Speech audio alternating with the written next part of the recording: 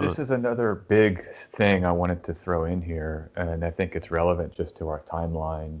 Um, my studies have led me to believe, and the Theosophists talked about something similar, but they claimed as like I think 1883 was the new dawning of the New Age.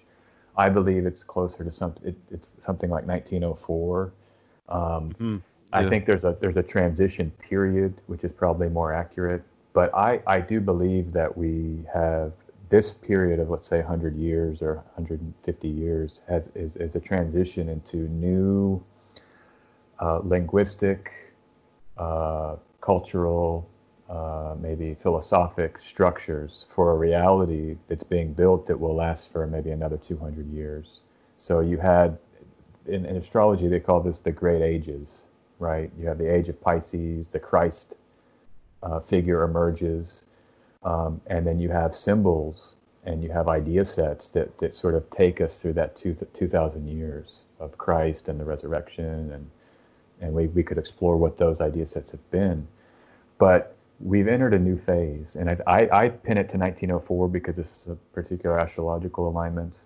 But I do think this is where the Crowleyanity model does come into play, and I think the discovery of Nag Hammadi after World War II is a part of this as well, where you have this move toward the idea that there's something innate in each being, where we become our own God, or every man and woman is a star, right? The divine spark inside of us is what going to transcend the prison. Dick is a part of this Black Iron Prison, and Yeah, he was exactly. a heart. So to me, this is what is really, really interesting about our current moment, about the ritual. I want to try to incorporate some of these themes, but that we do have this new vision of our ontology that is like we are godlike. We have this shining radiance inside of us.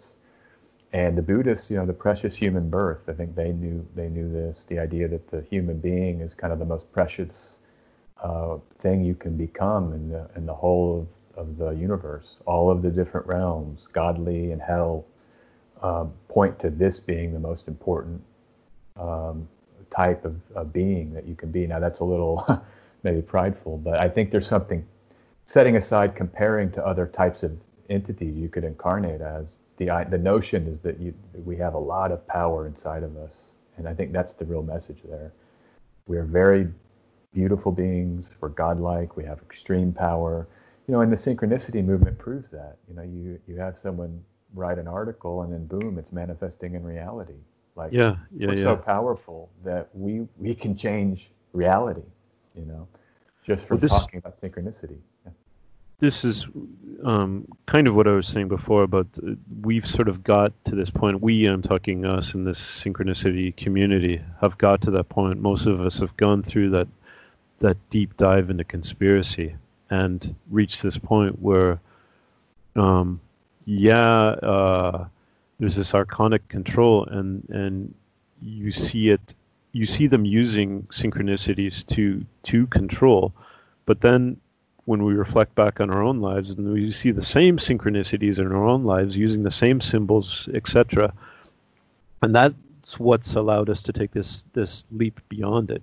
This link into synchromysticism or whatever you want to call it. It's but I agree with you about 1904. Also, it's like this is something I wrote about in my blog pretty early on when I was starting it, about this 108-year period from 1904 where Crowley announced the start of the Aeon of Horus, and then this 108 years to 2012, right? And then there's a cycle of this Rosicrucian cycle of 108 years, and it represents a degree and a half, basically, in astrology, going from one sign to another. So it's like, I'd be really interested to hear what you're talking about, the sort of astrological aspects in 1904. I just want to say, Zenora, literally last night I was falling asleep or trying to sleep, and I was thinking about you and this line of thinking, particularly your writing on the 108-year cycle, and particularly the idea of the Rosicrucians. And sort of like, okay, this comes out of a line of, and I don't mean to hijack the narrative here. I just want to say, almost like I want you guys to zero in on this because this is where my head is at, and for a million reasons, and I'll just name two. One being people realizing, hey, where did all the fucking CEOs, everyone got an email. You get an email from every corporation. It's like, what we're doing in the coronavirus crisis, but like they're not actually doing anything, right? So all these corporations that suddenly are MIA, all the CEOs who backed off, all the billionaires who, like, the only one who's really got his face in the news is Bill Gates, and he's like, hey, I want to use this to rule the world. Where's Elon Musk? I saw he made some ventilators and donated some ventilators, but like, where is he being like, holy shit, here's $1 billion for this, whatever, right? So noticing all these people sort of stepping back, noticing that whole thing, and I was thinking in my mind, like, essentially, where are the Rosicrucians? Where are they in this? And I want to be very careful that I'm not conflating these, because I think Andrew Cuomo, as a former New Yorker, Andrew Cuomo can go fuck himself. I know too well that he can go fuck himself really hard, is not a hero. But in this line of thinking, I spent days last week. I know it exists. I can find proof that it exists. I just can't find the photo of it. There was I think I've narrowed it down to February 2010. There was a issue of the Village Voice in New York City, and it showed Andrew Cuomo. It's this like artistic rendering, obviously, but it's Andrew Cuomo dressed up as a Knight Templar in the Crusades, and it's this whole image that, God, I want to find this image so bad, because seeing him taking center stage in this is really interesting with that context. And with that, I want to sort of pass the floor back to you guys. I just want to say, like, I would appreciate, if we do spend some time honing in on that aspect of it. Cool.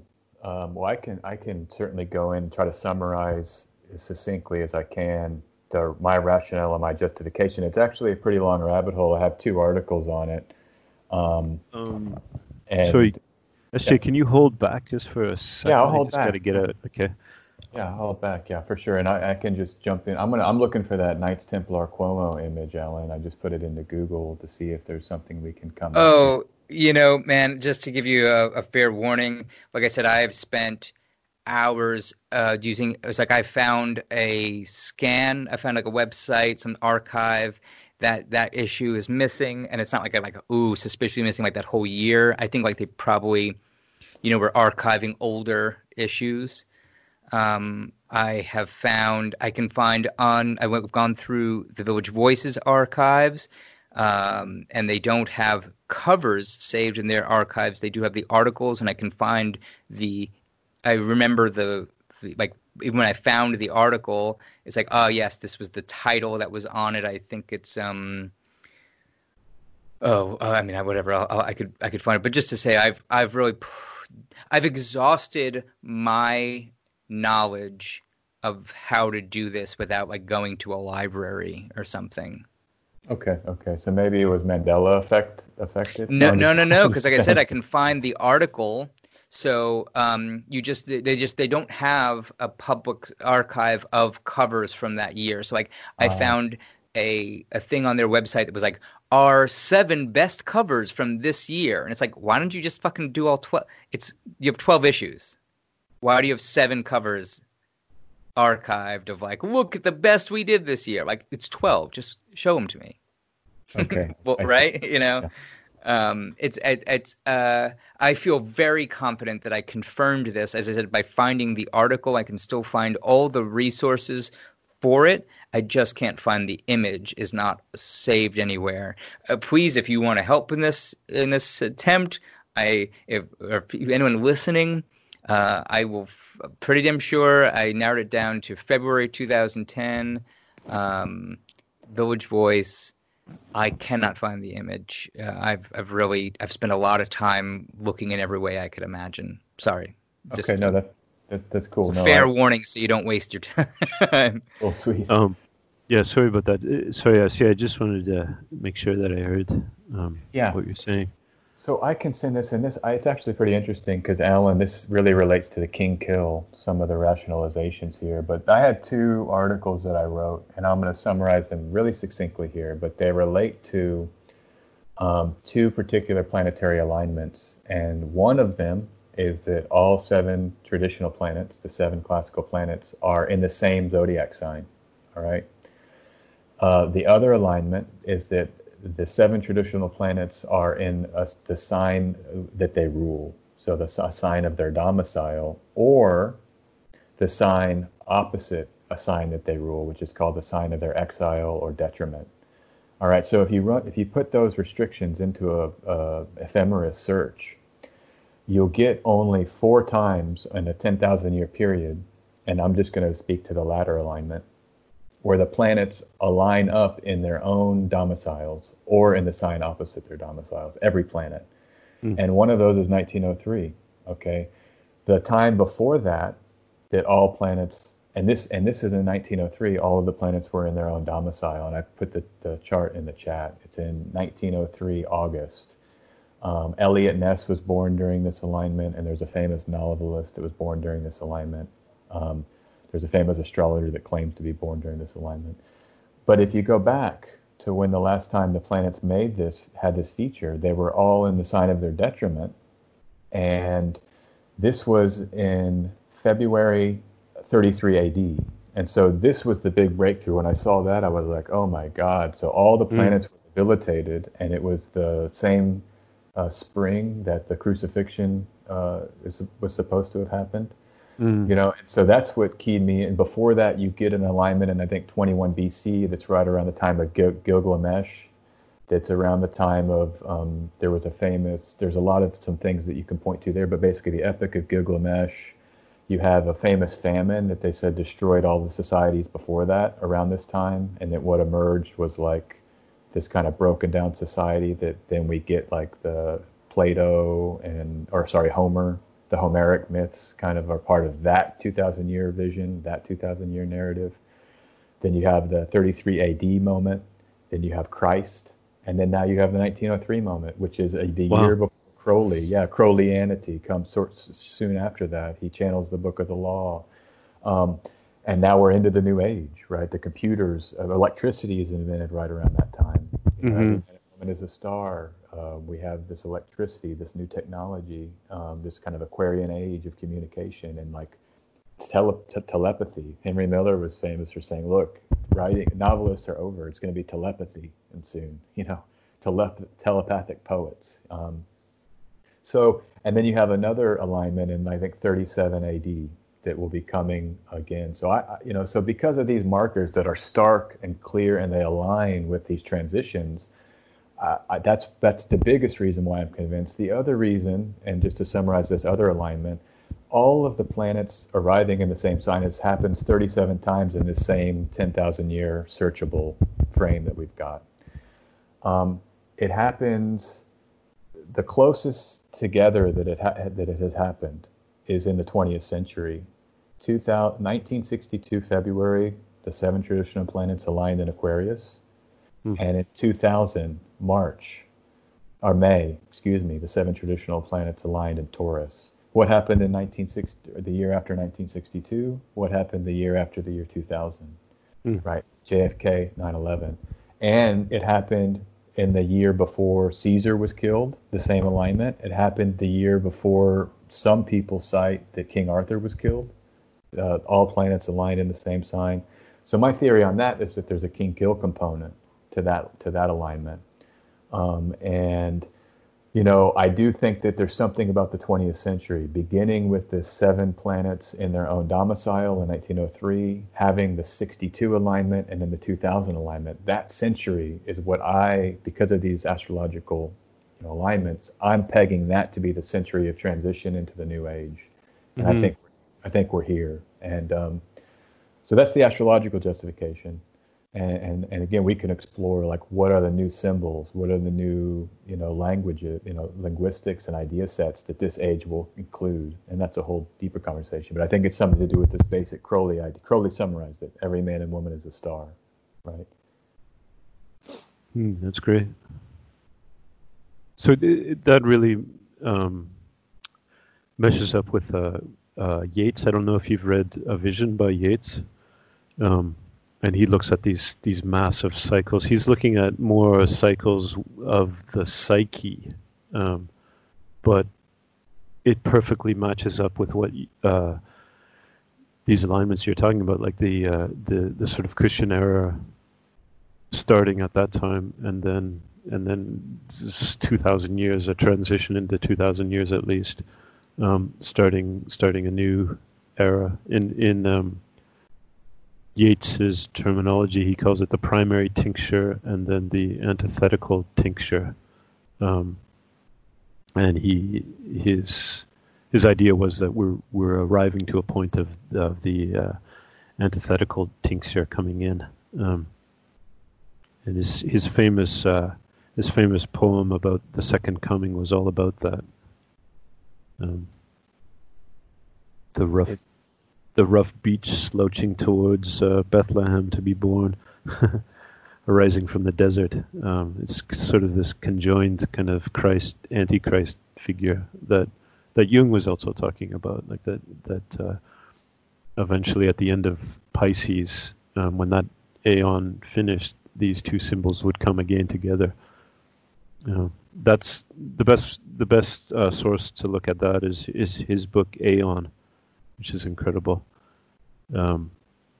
He's even talking about the symbol of Pisces, where you have two fish, one looking in different directions, and he interprets that psychologically as 2,000 years. Yeah, one fish from about the time of Christ to about 1000 AD, the time of one fish, Christ proper, and then the second fish representing the Antichrist.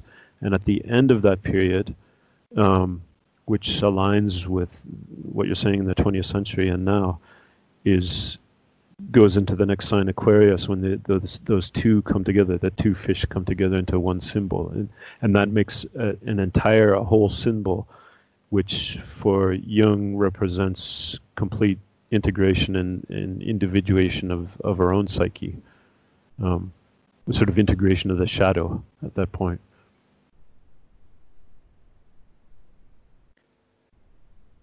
Yeah, I mean, it's clear that just the reach, even our voices now. I mean, I'm speaking into my microphone. This will get published.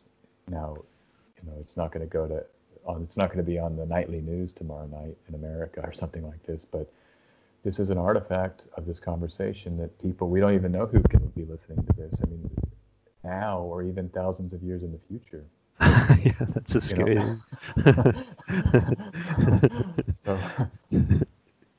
So I mean, it's an amazing time to be alive, and that's my vision for this ritual. Actually, I really think that we're going to have a powerful moment that we can then bottle, and that's why I'm excited about what Wally's going to do. That the legs for that thing, we have no idea what the legs are going to be for that puppy, and that's why I want to at least get something written down, that I can have a written document that's a remnant for some of my portion, because this is how things live on, through the technology, and as the written word dies away, maybe I'm holding on to that a little too much, it gives way to these electronic pulses, and that's why the age of Aquarius, it is an air sign, and air, it has to do with what things that travel through air, thoughts, the ancient texts, Agrippa says that it's air signifies communication because words travel through air once they're spoken. They go through the air into someone else's ear. And so I think that you can extrapolate fully there. I mean, this age of electricity and this interconnectivity is very much an air, it embodies that air element. Mm-hmm. And we're entering into this airy age, and it's just it's a wonderful thing. And the sync, think about the sync community, how dependent it's been on the technology and being able to capture video and play things slowly and see headlines as they emerge. I mean, the connectivity component. I think this is maybe what McKenna was saying, that things just get more and more connected and complex, until there's this kind of this birthing, and I don't know if you've heard about people saying that this is the 2012 moment. Some people are now saying that the McKenna's moment at the end of time might be now, as we've entered this crisis, rather than 2012. Yeah. I'm not sure I agree with that, but I think it is interesting that this is the destabilized period where everything's off the table in terms of the former structures. It's feeling more and more like that. That seems to be now, Yeah, the other thing I was looking into, I was writing about this too, is that in Moonchild by Crowley, if you've read that book, they're discussing the idea of what happens if a higher dimension enters into our dimension. Like if a 4-dimensional object, for example, enters into a 3-dimensional object, what would it be like? And so Crowley's using this example that comes from it comes from this book called Flatland, actually, if you trace it back. But the example that he gives is imagine the surface of a dish or something, a dish or a bucket or something filled with water, and then the surface of that water, which is a 2-dimensional space basically at the surface, right? So if you imagine that there's 2-dimensional beings living on the surface of the water, what would it be like if you, in Crowley's example, if you put a cone into that space, a 3-dimensional cone, and you just sort of slowly dropped it into the water? So at first, it would just be the tip of the cone, and hardly anyone would notice it. Anybody living in that 2-dimensional space, you might notice some ripples or whatever, but you wouldn't really notice much at all. And so slowly, as this object moves through this surface area, and then it takes up more and more space, then it becomes more and more apparent to more and more people. So it seems like if you continue on with that sort of idea of the 108-year cycle, it's like maybe that's what happened in 2012, is that the tip of this object, McKenna calls it the hyperdimensional object, right? It didn't hit all at once, which is what McKenna maybe was saying, but the tip of it hit, and that's when it sort of entered into this reality, and then slowly, and basically pretty fast, it's only been 8 years, but it's now becoming more and more and more apparent to more and more people, right? So I've been thinking about this idea a lot very recently, and just to say, I love Flatland. If you haven't read it, it's well worthwhile. So I've been thinking about this in the terms of, in Flatland, they use the example of, as you mentioned, the cone entering this flat, or really any. So actually, in the book Flatland, they do a sphere. The sphere enters into the 2-dimensional space, and it just seems to get wider and wider and wider, and then it would taper back down to nothingness, right? And it would essentially just disappear. So they would see something that grew and then shrank, appeared tiny, grew wide, shrinks tiny, and then disappears. But I've been thinking we are in 3-dimensional space. So a 4-dimensional object entering our perception, what might that be like? I know, that's the thing. And I'm realizing that has to factor in not so much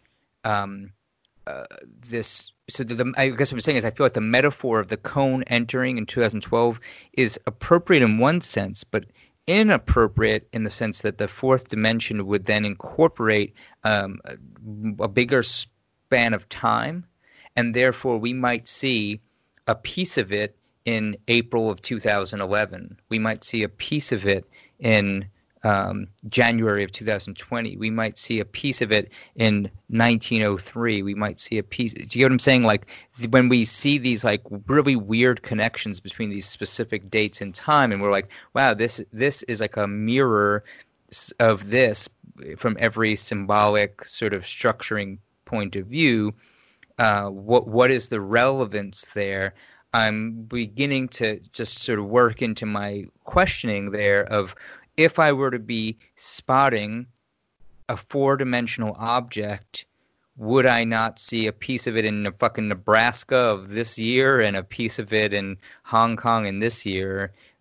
Would that not be how an object entering our 3-dimensional space might be perceived? Yeah, totally. I think that's exactly right, because like, what is the fourth dimension? And that there's no clear answer to that. Like the other dimensions, it's easier to put them into your headspace. Like, you can imagine like a dot, and then a line arising from the dot, and then a right angle coming up to make a plane, and then another right angle to make a cube. But then it's like, what is the right angle to a cube? It's just it's impossible to even think about. Like, there's models to sort of approach that, but it sort of goes against our ability, probably because we're 3-dimensional beings, to even comprehend what's going on. But one of the ideas is that the fourth dimension incorporates time in some way, right? And so in that case, then we might think of it in terms of linear time, being 3-dimensional beings going along this sort of linear timeline. But from a fourth dimensional point of view, it would all be simultaneous. And so I would think you're exactly right. Like a hyperdimensional object coming into this space, we might think that it's coming in at 2012 because we're based on linear time. But actually, when we get to that point, we're going to realize that it's been happening simultaneously throughout history, like because the nature of this hyperdimensional object is that it goes beyond our sense of linear time. And this sort of brings us back to Philip K. Dick, his own viewpoint of the incarnation, and how that like his vision that we were still living in apostolic time, that the time of Christ is still here. We're still in this cycle, and we haven't got out of that time, because that incarnation is still occurring, and it's just a matter of realizing that and waking up to it. Like, you can go back to Mark Leclerc, like his idea of there being a loop, and we're sort of stuck on this loop maybe forever, But I think Philip K. Dick had an idea that we could get out of that. Like, the incarnation itself would allow us to get out of that. Does that make sense? Absolutely, it does. Yeah.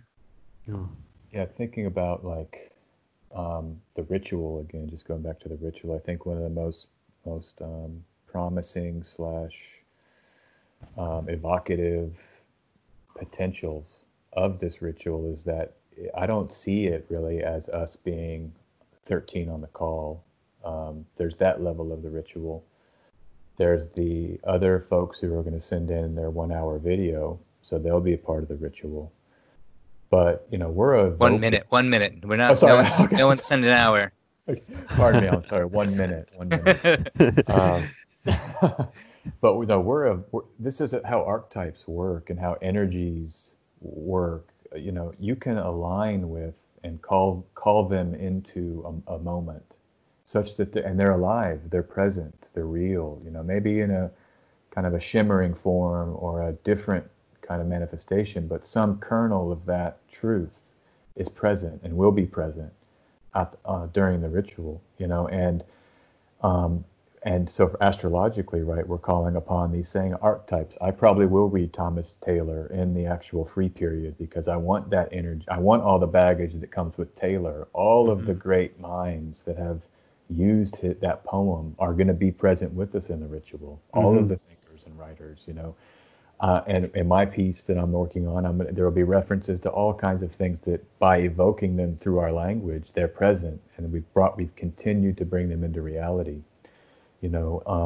And it goes back to, so there's a real promise there, an invitation, like who do we want to be sitting at this table? And we can call them in, we can bring them forth by just mentioning their names,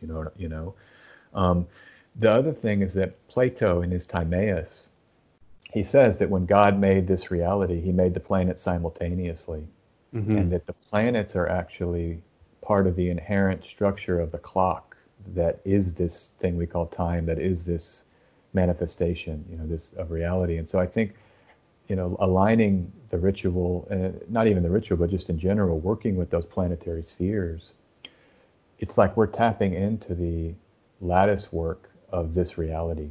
And I think that is part of the fourth dimension that's coming, is that we're going to have a greater integration with that lattice work, those who want to. And, concomitant with the rise of electricity, there has been this other rise of like resurrecting old texts. In the 20th century, you have all kinds of Greek, Greco-Roman, and Arabic texts are being released and translated and resurrected. And so there is a kind of flattening of time where it's like we can actually have there's some people that say, well, I've done this astrological magical ritual that hasn't been done for probably 700 years because we just got the book, and so there is this connecting space and time in a way that has never been possible. And that's what we're going to get to do, during the ritual, but we'll keep being able to do this, especially with things like holograms. We could have John Coltrane playing Om if we were able to holographically project him into the ritual, and if we were all in the same space, So this is certainly part of it, that like the consciousness of beings that came before, and even like the consciousness of reality itself, there's a merging that's happening, and it's super profound. Like, it's like, this is go ahead. Yeah, sorry. Oh, no. I was just saying also, one thing I wanted to say, just add to what you're saying is about these texts coming in online, basically, like these old texts that suddenly become revealed to us. Like in Tibetan Buddhism, there's a term for that. The term is actually, I think it's called terma or something, where these ancient texts were hidden intentionally for a period of time, hundreds of years or thousands of years, and meant to be discovered at a certain point, and then the wisdom of those texts would be revealed. But Dick thought that too, like Philip K. Dick. He thought that, especially the Nag Hammadi Gnostic writings, which were discovered in 1945, but only translated. They were discovered in 45 and only compiled and translated, etc., up until the 70s, and then the wider public had access to it. And Dick thought that was a kind of manifestation, like a real physical manifestation of what he called the homoplasmate. Like this actual being, this conscious being that would come into existence at that time. And so it was. It was it sort of meant to happen at that particular time, And the Nag Hammadi is only one example. Then there's the Dead Sea Scrolls, and then there's all these other texts, like you're saying, from all over the place, who are just coming out right now. And if you think back, that's what started the Renaissance too. It was the translation of all the Hermetic writings and Plato's writings that caused the Renaissance. We were talking before about Thomas Taylor in the early Romantic period. His writings kind of started English Romanticism in a way. So it's a similar thing. But also this idea that we talked about before about changing the timeline, like altering the timeline, like having a sense that we sort of blew it in our past, Like I'm thinking last year, where I kind of blew it. I could have conducted a ritual and I didn't. And regarding in the sense, your timeline theory, Sonor, there was a thought that I had too, course. Just a sec, Doug. Like just to continue this, and then I'd love to hear what you said. But the idea, when we put out that idea, it was like some people are saying, yeah, this is kind of solipsistic, like thinking that you're sort of in that you in particular are sort of controlling the reality, and the things that you did to fuck up things caused this whole traumatic thing to happen, this pandemic to happen, or the response to the so-called pandemic. But if we examine it in terms of what Alan is saying, like it's the meeting of this hyperdimensional object, and this hyperdimensional object concerns the nature of time itself, then it no longer is solipsistic. It's something else, you know. It's more of, I think, in this Buddhist sense, that all is mind, and we're at the center of the mind, but also we're not the center. You know, it's everybody, everything is the center. So that's all I wanted to say. So, Doug, sorry I cut you off. Oh, I cut you off. Okay.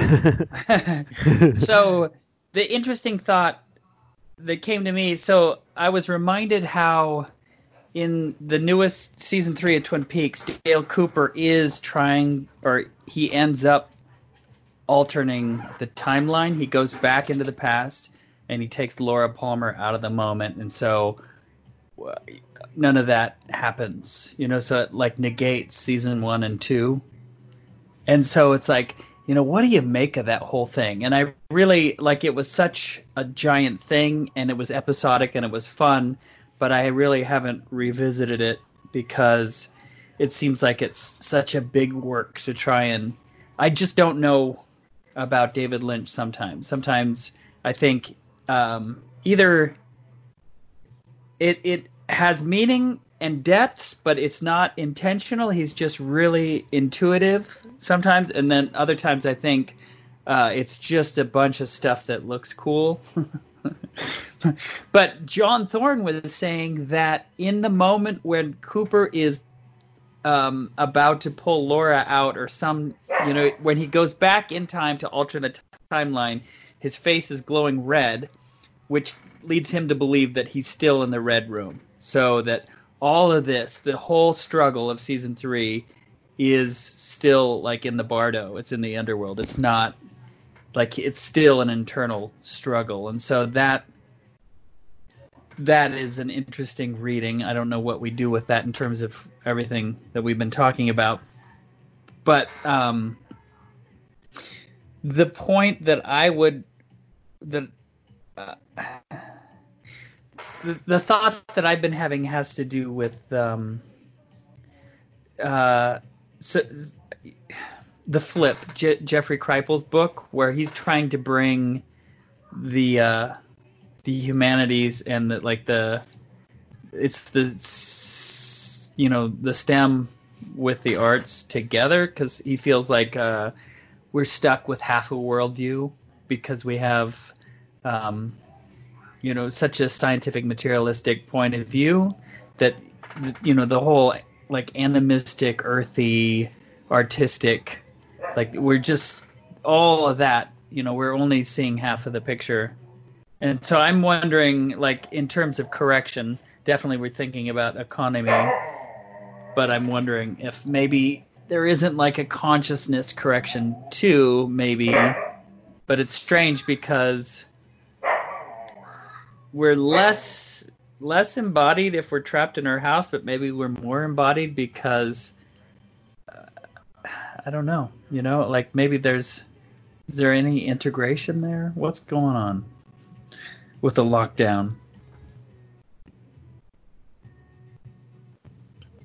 I think we're more aware of I know for me, the food that I'm eating, because you don't know if you're going to go to the grocery store or when. And so there's more of a deliberate feeling around everything food related, and I'm cooking every meal. So, I mean, that's certainly a level of embodiment and focus on the physical parts of life. Do you feel like you have a more spiritual awareness of the food, though?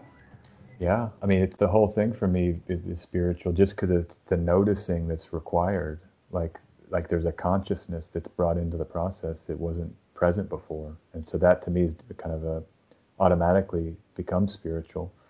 You know, like I have to. I mean, it's like every meal I'm touching it and preparing it, and before it's just most of the meals I think we're eating out, or a lot of them, and so it's like the whole process of from buying to preparing to cooking to storing after to eat, you know, to eating. I'm just seeing there's like this chain of interconnectivity and how the meal, the moment that the food is entering my mouth, that's just one part of this massive chain that I hadn't really been aware of before, um, to this extent. And that's not even considering the chain of how the food got to the grocery store, you know, just the chain of my procuring, preparing, eating, cleaning the kitchen, you know. In So terms of being, because so like so much of what we do as a people is like some form of buying all the time. Like we're shopping or buying or doing. I wonder by having less options if we're starting to, it's more being and less doing. Also, I feel I don't. that. Yeah. What about you, Alan? Um, mixed feelings. Because I do think there are questions of have we seen what a breakdown of food supply looks like yet? So I'm fully aware of that. This may continue to change. But to say like my partner has twice this week gone out and foraged some greens for us. Just like here's dandelions, here's different edible clovers and things like that. To like we ran out of salad greens, and it's like exactly. It's like, well, if we're really holding off on trying to go back to a grocery store, so and also like realizing what is a grocery store purchase? How long does that last now? You know what I thought I was. So it's funny. I guess I want to say I came back. I was in New York on March 7th. I think I left New York, and I immediately came home and said, "Let's go to the supermarket right now and get some things." While we are not experiencing this in Virginia yet, but looking at New York, I think we're going to experience this. Let's stock up now before it's a problem here. And it was just a week later that everything was shut down. No, I shouldn't say it. A week later that my restaurant was shut down. So you worked on Friday the 13th, and then, or wait, you worked Saturday the 14th also? Saturday the 14th was my last day, yeah. Mm-hmm. So, exactly. So I got essentially fired or laid. Actually, I guess technically got laid off on the Ides of March. Basically it was like, hey, I'm shutting the restaurant down. Not like fuck you, Alan, but man, can you imagine they've been open this whole time and no one told me? He just didn't know how to fire me. Are you able to get any sort of compensation, like unemployment insurance? Is that Is that a possibility? Yeah. Or? So, unemployment is a thing that you pay into, right? So, I do qualify for that. It's not enough. Like even let's see. If all I did was pay my rent, it would be enough to cover that. If I had no other bills. Mm-hmm. Right? That's not enough money. I spent a lot of this week figuring out the wording of writing a letter to my property managers, talking like, hey, this is like we just strategizing of what would we feel comfortable paying, would they work with us, all these sorts of things. And after spending all this time thinking about how I wanted to write it and writing it out, I ended up speaking to a guy I know. So actually one of the owners, the restaurant I worked for had two owners. And one guy like owns the building the restaurant is in. It's his building, it's already bought. And he owns other properties where he does like rentals. And he told me that he was doing a thing of like doing a sort of rent forbearance and these different ideas. that basically he told his tenants, hey, don't pay me for 2 months, but I'm going to extend your leases by 2 months. So I'm still guaranteed the same income, just like these 2 months don't count, right? But however, if we're closed for 3 months or whatever it is, then we tack 3 months onto the thing, and he was going to try and do it that way. So using his original idea, I wrote up this proposition to my property managers, but then I spoke to him just before I sent it off, and he's like, don't even do that. Ask them if they have a plan. Before you come to them with your suggested plan, ask them if they have a plan. So we literally wrote a message saying, hey, do you guys have any, anything in place, any infrastructure in place of how you're handling rents during this COVID situation? And they wrote back and said, here's a form that you can fill out. And they said ultimately they're property managers and the decision is going to come from the property owner. But they did have some sort of forms, and now we've sent in those forms, and we're waiting to hear what that's going to be. It seems like they're going to try and argue for a rent reduction, which I think makes sense. If you are the property owner, you want some income coming in. Mm-hmm. Whether I agree with that or not is to say, hey, they can either take the chance of getting nothing in this time, or they can say, all right, we understand everyone has a hardship. We agree to some reduced rate, and maybe that's a mutually beneficial situation. And I'm still waiting to see what it's going to be. So today is the 5th of the month. Technically, I should be getting charged a late fee. I haven't paid my rent yet. We'll see what happens. We discussed it, my partner and I, and said, well, since we're actively in the middle of a conversation with them, we just sent them these forms, and we're waiting to hear what they want us to do. If they turn around and charge me a late fee tomorrow, I'll be pretty pissed. But whatever, we'll deal with it at all as it comes. Are you in contact at all with other tenants of the same landlord, or? No, I mean I have no way of knowing how to do that, and this is I'm renting. It's a private house. It's not like I'm in an apartment building where I can talk to the other tenants. Okay. I don't know this isn't a. So around Richmond, there are a few property management groups that are own a shit ton of properties. There's 3 names that I see all over town. The one that I'm renting from, I think they're honestly more commercial real estate. I don't see their name anywhere else. And when I tried to do some research on them originally, I got shown a lot of corporate real estate holdings. So. I don't really know what to say with that. They've been horrible to me in the year that I've lived here. But I've got my fingers crossed that they're not.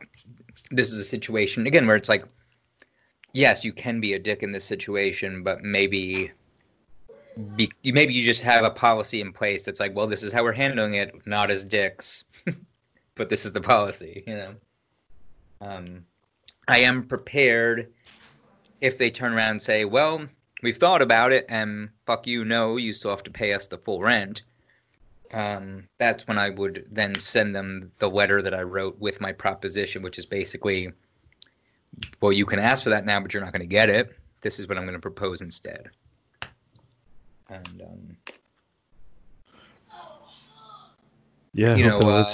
and that is reality. That's reality, exactly, right. So, but you're not alone. Precisely. And I don't know how. I mean, you don't have if everyone's acting in their own self-interest and there's no money flowing anywhere. It just I don't know what happens. Right. I mean, one of the things I say in this letter is, it is literally illegal for me to go to work and do my job right now. It's also illegal for me to leave this property right now. So you can charge me to be in this property, but it's illegal for me to leave it, to go to either just to leave of my own volition or to go out and get you more money. So we're going to have to come up with a solution. That's sort of my starting position in the letter. This is a catch 2020. Oh, I like that. Love that. Yeah, that makes sense. Like the landlord should get arrested for evicting people for violating quarantine. Well, I think what SJ said is that's what I've heard here. So they did pass laws. Almost every state in the United States that I'm aware of has passed a thing that is a moratorium on, or if that's the right word, basically a pause on evictions. It is illegal for you to evict your tenants at this point. But there's nowhere in the law that says it is illegal to start the eviction process. So what that means is, and actually I think you were giving this example before, is like literally if I don't pay my rent this month or next month and they say, fuck you, we're evicting you, they can start that paperwork. And then in 4 months when I'm finally, they've lifted this this law or whatever, yes, I'm allowed to leave my house again. But the moment that happens, I'm probably getting hit with an eviction notice, right? So it's like, hey, go back to work. Oh, by the way, you're getting kicked out. Those things would come hand in hand. And I want to just backtrack. I just said 4 months as a number I pulled out of my ass, but I don't even want to put that into the universe. Let's backtrack on that. Knock on wood. Yeah. Although, I mean, as I said, in Virginia, the law is that the period that has been stated is that we are in a lockdown until June 10th. So I have more than 2 months ahead of me. I literally, as of this moment, today is April 5th. I'm looking at another 2 months and 5 days. That's the official timeline. That is amazing because in Idaho, I think we still have April 15th as a date. Right. I mean, it's not a tenable date, but that's what's right there right now.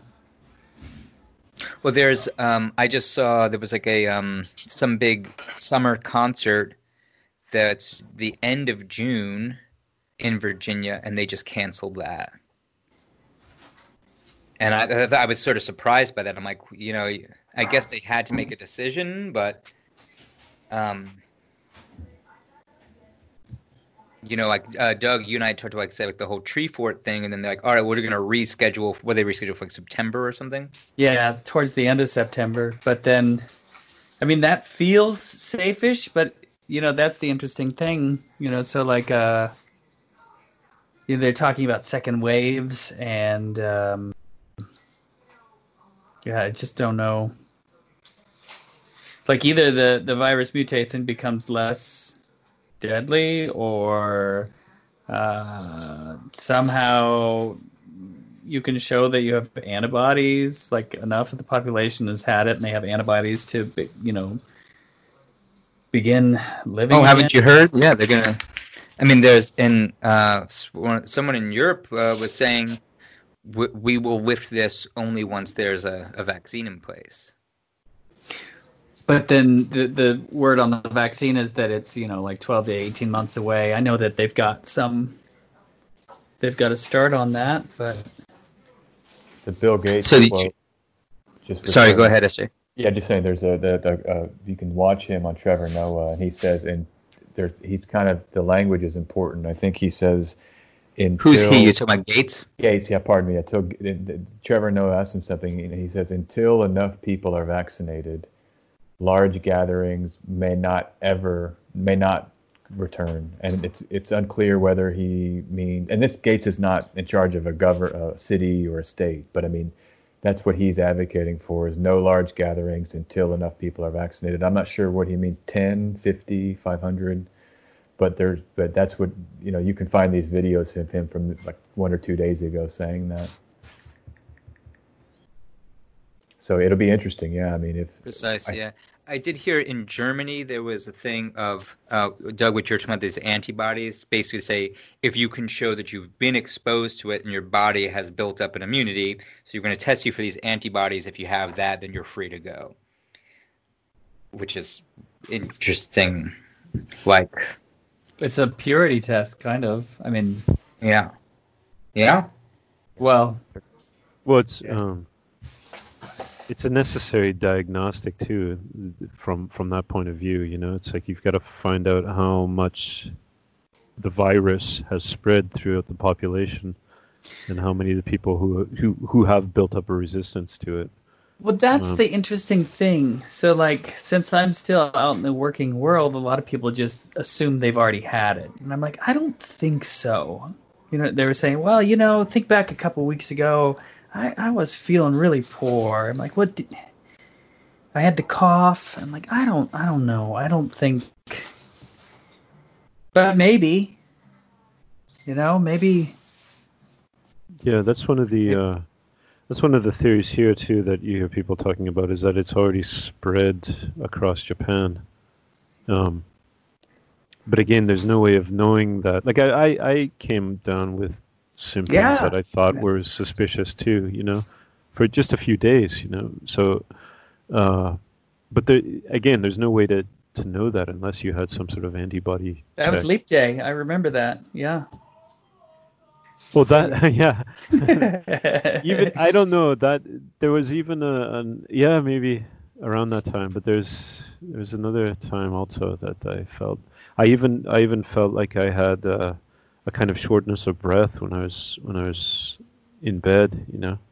Like not to the point where I was choking or gasping or anything like that. Just I would try to breathe in, and then it would sort of reach a certain limit, and I felt it.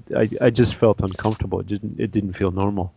But then I couldn't tell if that was because I was psyching myself out or anything else, or I had other problems from other things, or it was just impossible to tell. It was nothing so serious. That's what, just to say here, like, is it the sniffles or is it the COVID-19 sniffles? This is kind of one of the conundrums and sort of the dissonance that I was talking about last time that I think makes this really, really unique. It's one of the things about this time that's so fascinating, because you don't know. And I mean, we all have these symptoms every day. I've got some allergies here. I wake up a little congested, and is that tingling thing in my throat? What is that?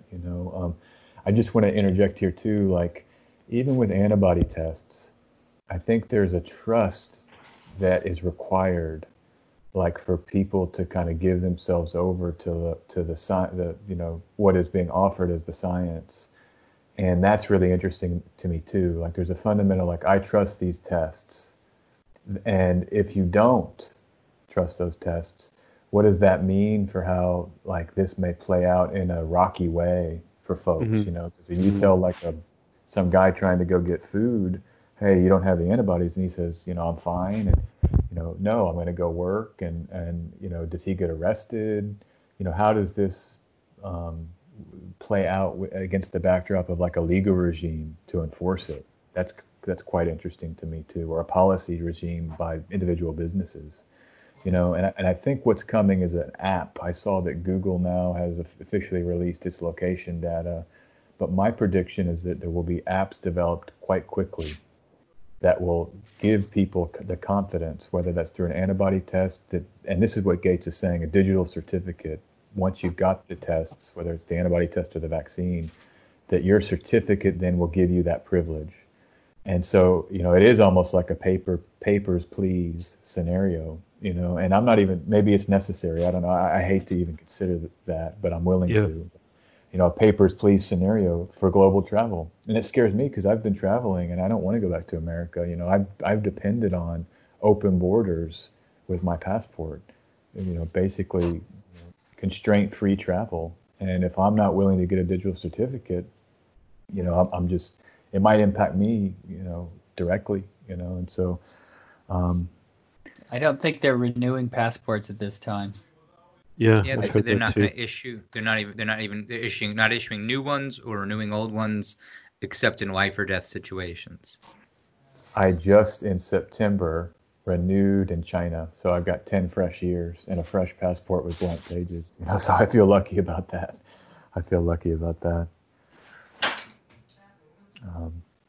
Well, that's what I mean. There's like practical questions. So let's say your passport expired.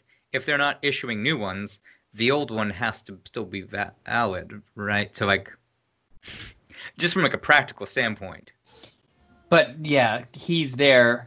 Oh, I know. Oh, sorry. I'm not conflating SJ's situation. I'm more like, I'm saying there are going to be people, SJ, who are not in a situation where their passport was recently renewed. I'm saying if you're someone whose passport just expired and you try and go somewhere with it or use it as identification, I think there's going to be, I mean, just practically speaking, there are going to be exceptions made of like, well, we get it. We're going to take this expired passport.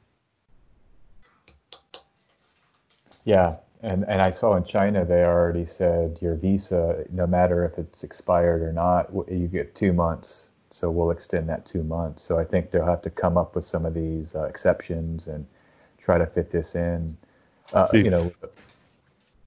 Sorry, they've done that here too. They've expanded visas for foreigners visiting Japan. I think this is part of what's interesting. This gives me hope. This is actually what gives me a lot of hope. This point here and points like it is that the problems of staying locked down are just too great, and they compound on themselves.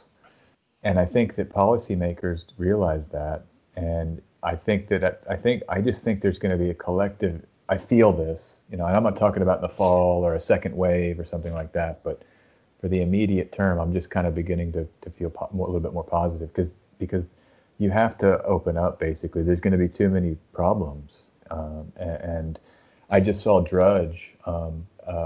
Drudge. This is the first time in weeks that Drudge has had, like, when you go to the page, there's positive energy coming back. That it's not just been panic. This now the headline, glimmer of hope in Europe. Italy is now in a phase 2. And then they have a headline, Bill Gates is now predicting lower death toll. So I've seen some of these officials are hedging their bets because I think they know the death tolls are not going to be the gloom and doom that they were originally projecting. Even Dr. Fauci, he had published a paper like 4 days ago. And in it, he says this is just a bad seasonal flu, basically, because he's saying that his logic is that most people have had it. They're not counted in the death proportion numbers, the death percentage numbers. And if we assume that double or triple have had it, this is looking like the death toll is well below 1%. This is Dr. Fauci, the guy that women are having a cream my panties crush on right now on social media. Sorry to get vulgar. So I'm beginning to feel a little bit more hopeful along these lines.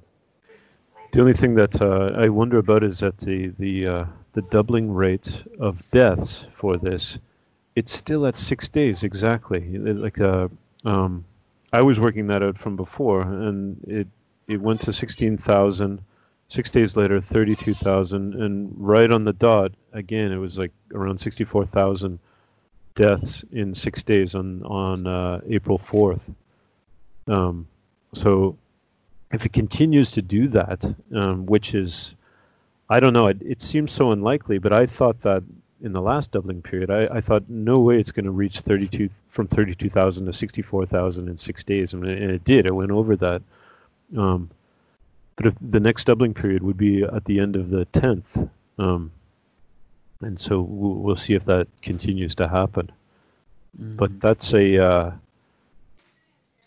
weird thing. Like, if it was sort of engineered, like are they collectively engineering all these numbers? Are they changing the numbers from different governments, or are governments providing numbers that will match up, or is it just a natural course of things, which in a way that seems to make the most sense? My sense is that the numbers, so like you're eventually going to run out of people that are dying from pneumonia and the flu to code as coronavirus. And so the numbers have to flatten. And even this is one theory, right? Like the numbers out of Italy, people are looking at it saying that really there's not the deaths are not that much greater than a spike in bad flu, and they compare it to previous years. And so my sense is that, people are dying every day, and you can see these stories, like the coding is the key linchpin of this whole thing, right? And again, we'll see when the numbers come out. But my sense is that if Italy's now flattened, to me that says that it's just I'm really positive. It's a positive turn. And I'll see here. So what does the numbers then say? Like in a week, how many are going to be dead in America? Well, I don't know in America, but I was looking at the global total. So it went over 64,000 on the 4th. If it's another 6-day doubling, there will be 128,000 on the 10th. And then by the end of the month, April 28th, it's over 1 million. If it continues to double in the same way, like it just blew my mind that it ended up happening this last time. But every doubling is just gonna, I just see it as being impossible. But then it happens. Yeah. Well, we'll see. I mean, again, the numbers I've seen are just, this is still within the normal range of deaths, and until we start seeing numbers coming out that are like, all right, this is clearly way beyond what would normally happen, I'm certainly not. I mean, I hope that doesn't happen. God forbid that doesn't happen, right? Well, so that's interesting.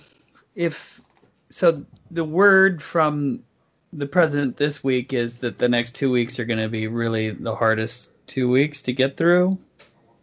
And so if that's the double that really hurts, to go from 65,000 to 130,000. I mean, and then the week after that, if those are the 2 hard weeks, to go from 65 to 260,000 or whatever it is. Yeah. Yeah, if it starts to level off after that. Yeah. Yeah, But the immediacy of that many deaths is going to be brutal. The only thing is that other countries, like if you look at the stats, if you just take the stats as they are, and look at the patterns within the stats, other countries are now coming up the line, right? Like especially like India, Pakistan, places in South America, like Ecuador, and they're all indicating a further incline. Like they're in that whole language, they're farther down the curve than other countries in Europe right now. So they're about to, the rates are going to increase in those countries as well. I just want to say here, I think it's important to remember, I mean, and I think I'm a little bit more skeptical than you guys are. But I do think of just like the official narrative, but I do think there's just a trust element that the numbers can be trusted, and I don't think they can, and I think that what you see is as the tests percolate into the society, you test millions of people, you're going to have way more cases, right?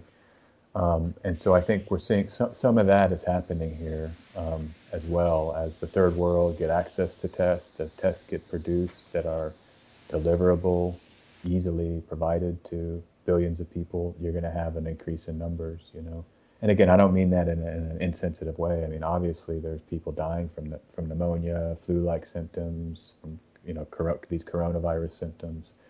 So, but I do think it's worth just saying, well, okay, let's question the statistics. Let's kind of be aware that there can be statistical errors and how the numbers are presented to us. So not to be.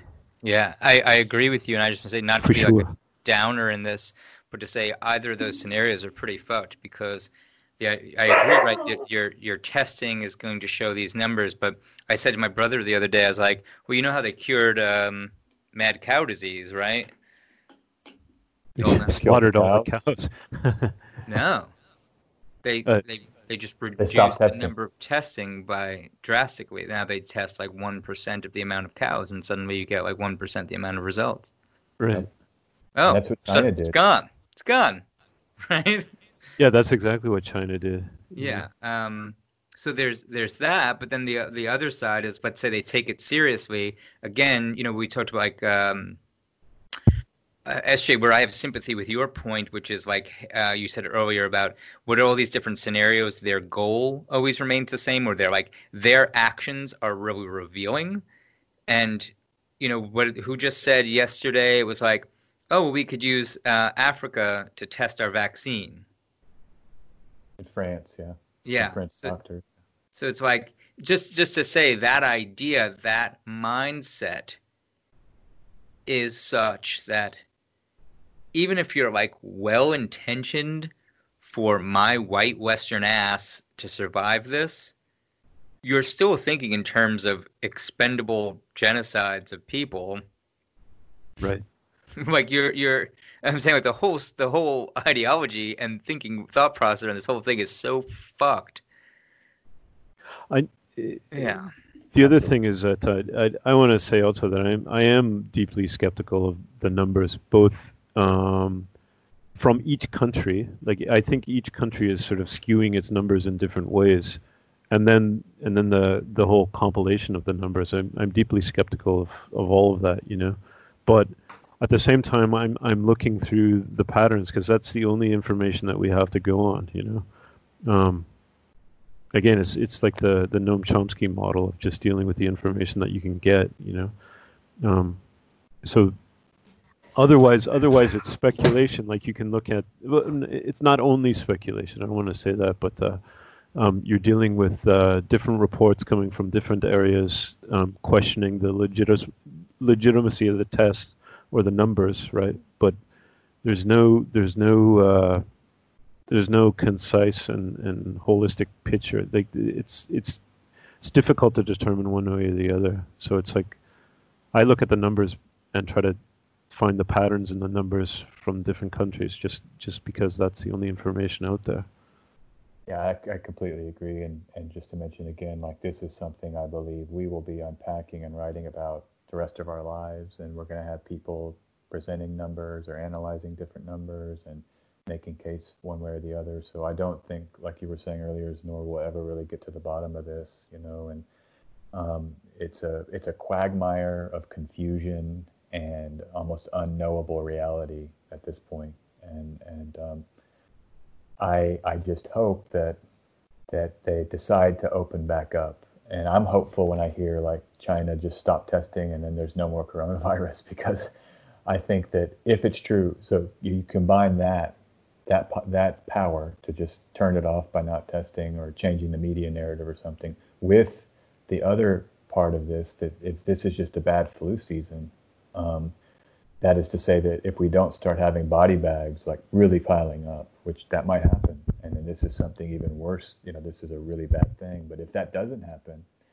then it's like, okay, well maybe we can kind of take some of the power back where people aren't as worried about it. It's like this is a bad deal. It can kill people, especially old people, like the flu and pneumonia do. It's a bad variant of that.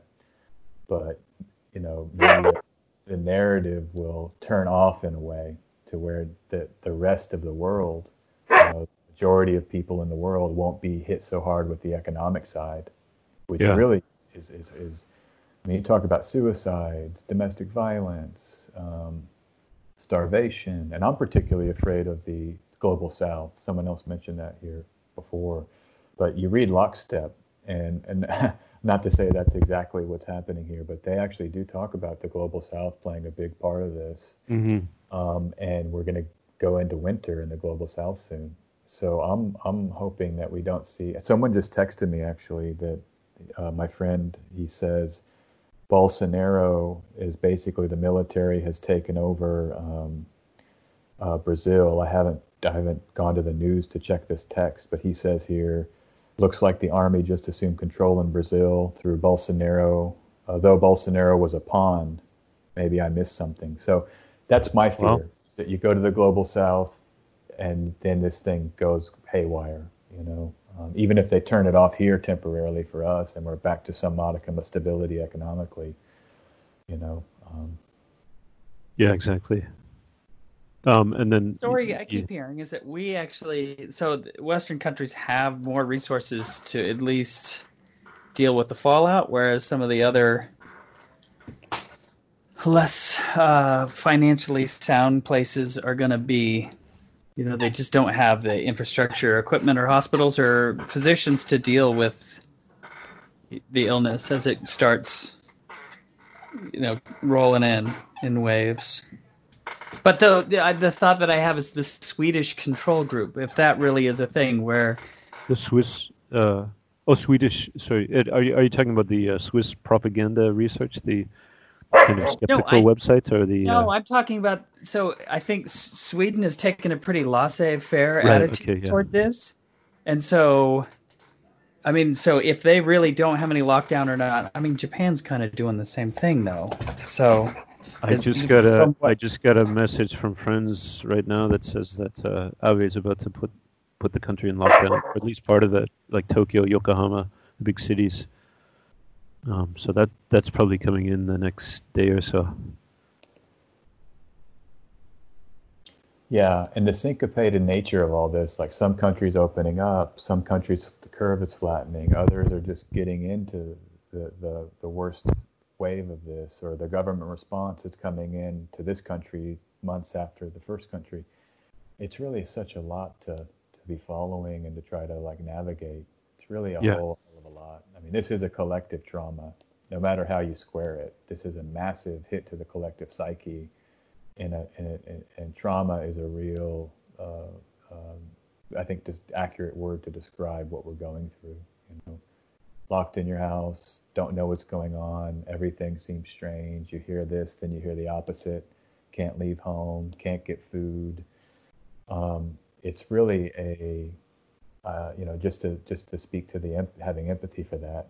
No matter what anybody thinks or believes, it's like I think it's important to empathize with the collective trauma of it all. And I'm just hoping that, the astrology says that in May we get some easier alignments. Okay, so that's what I've been, that matched exactly the Dr. Birx's presentation at the White House press conference last week. They had a chart they presented that showed things dying out into June. And so I'm thinking that at least for this next few months, we're going to have at least some attempt at reopening some things. Now, once we start getting into late summer and fall, that's a whole different, I'm not even considering that. But at least in the immediate term, I'm hoping there can be some collective sigh of relief and just like that's over, that worst of that's over for now kind of feeling, I don't even want to consider that not happening. I'm trying to positive project that into reality because what if this, no, I'm not even going to say that. I was going to say, what if this is like the picnic that we're all going to wish for, like this moment right now in 2 months. Yeah, these are the good old days. Well, guys, I need to go to my place of business and look in my cooler and see what I have to order tomorrow. Cool. We'll order me some food. I'm running low on supplies here. I'm going to have to. I'll get some broccoli and romaine and spinach. Have a slice of pizza for me, Doug. I don't know if they're serving that right now, but I remember those slices at your grocery store. No slices of pizza. Okay. Oh no. Most of the deli stuff is just shut down. Oh, we bought a bunch of. So my restaurant was like did a bunch of pizza. It was like one of their like things they were known for. So literally, when they closed down, they sold us like anybody who wants to take stuff out of the walk-in, like at cost, and they were selling pizza doughs for 50 cents. We got a bunch of those, and we made some great homemade pizzas. Oh.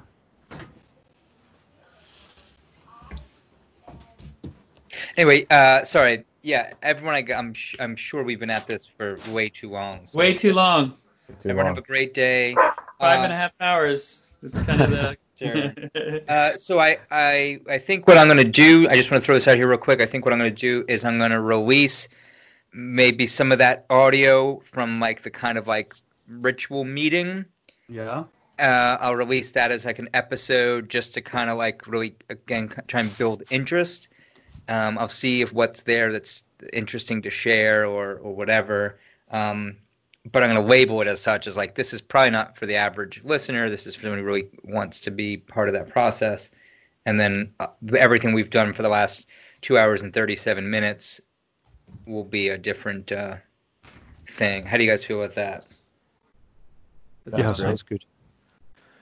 Okay, cool. All right, you all have a great night, great day, whatever it is. Just be safe and know that I love you, and I hope you all do well. Yeah, you too, guys. Peace out. See you again. All right. Night.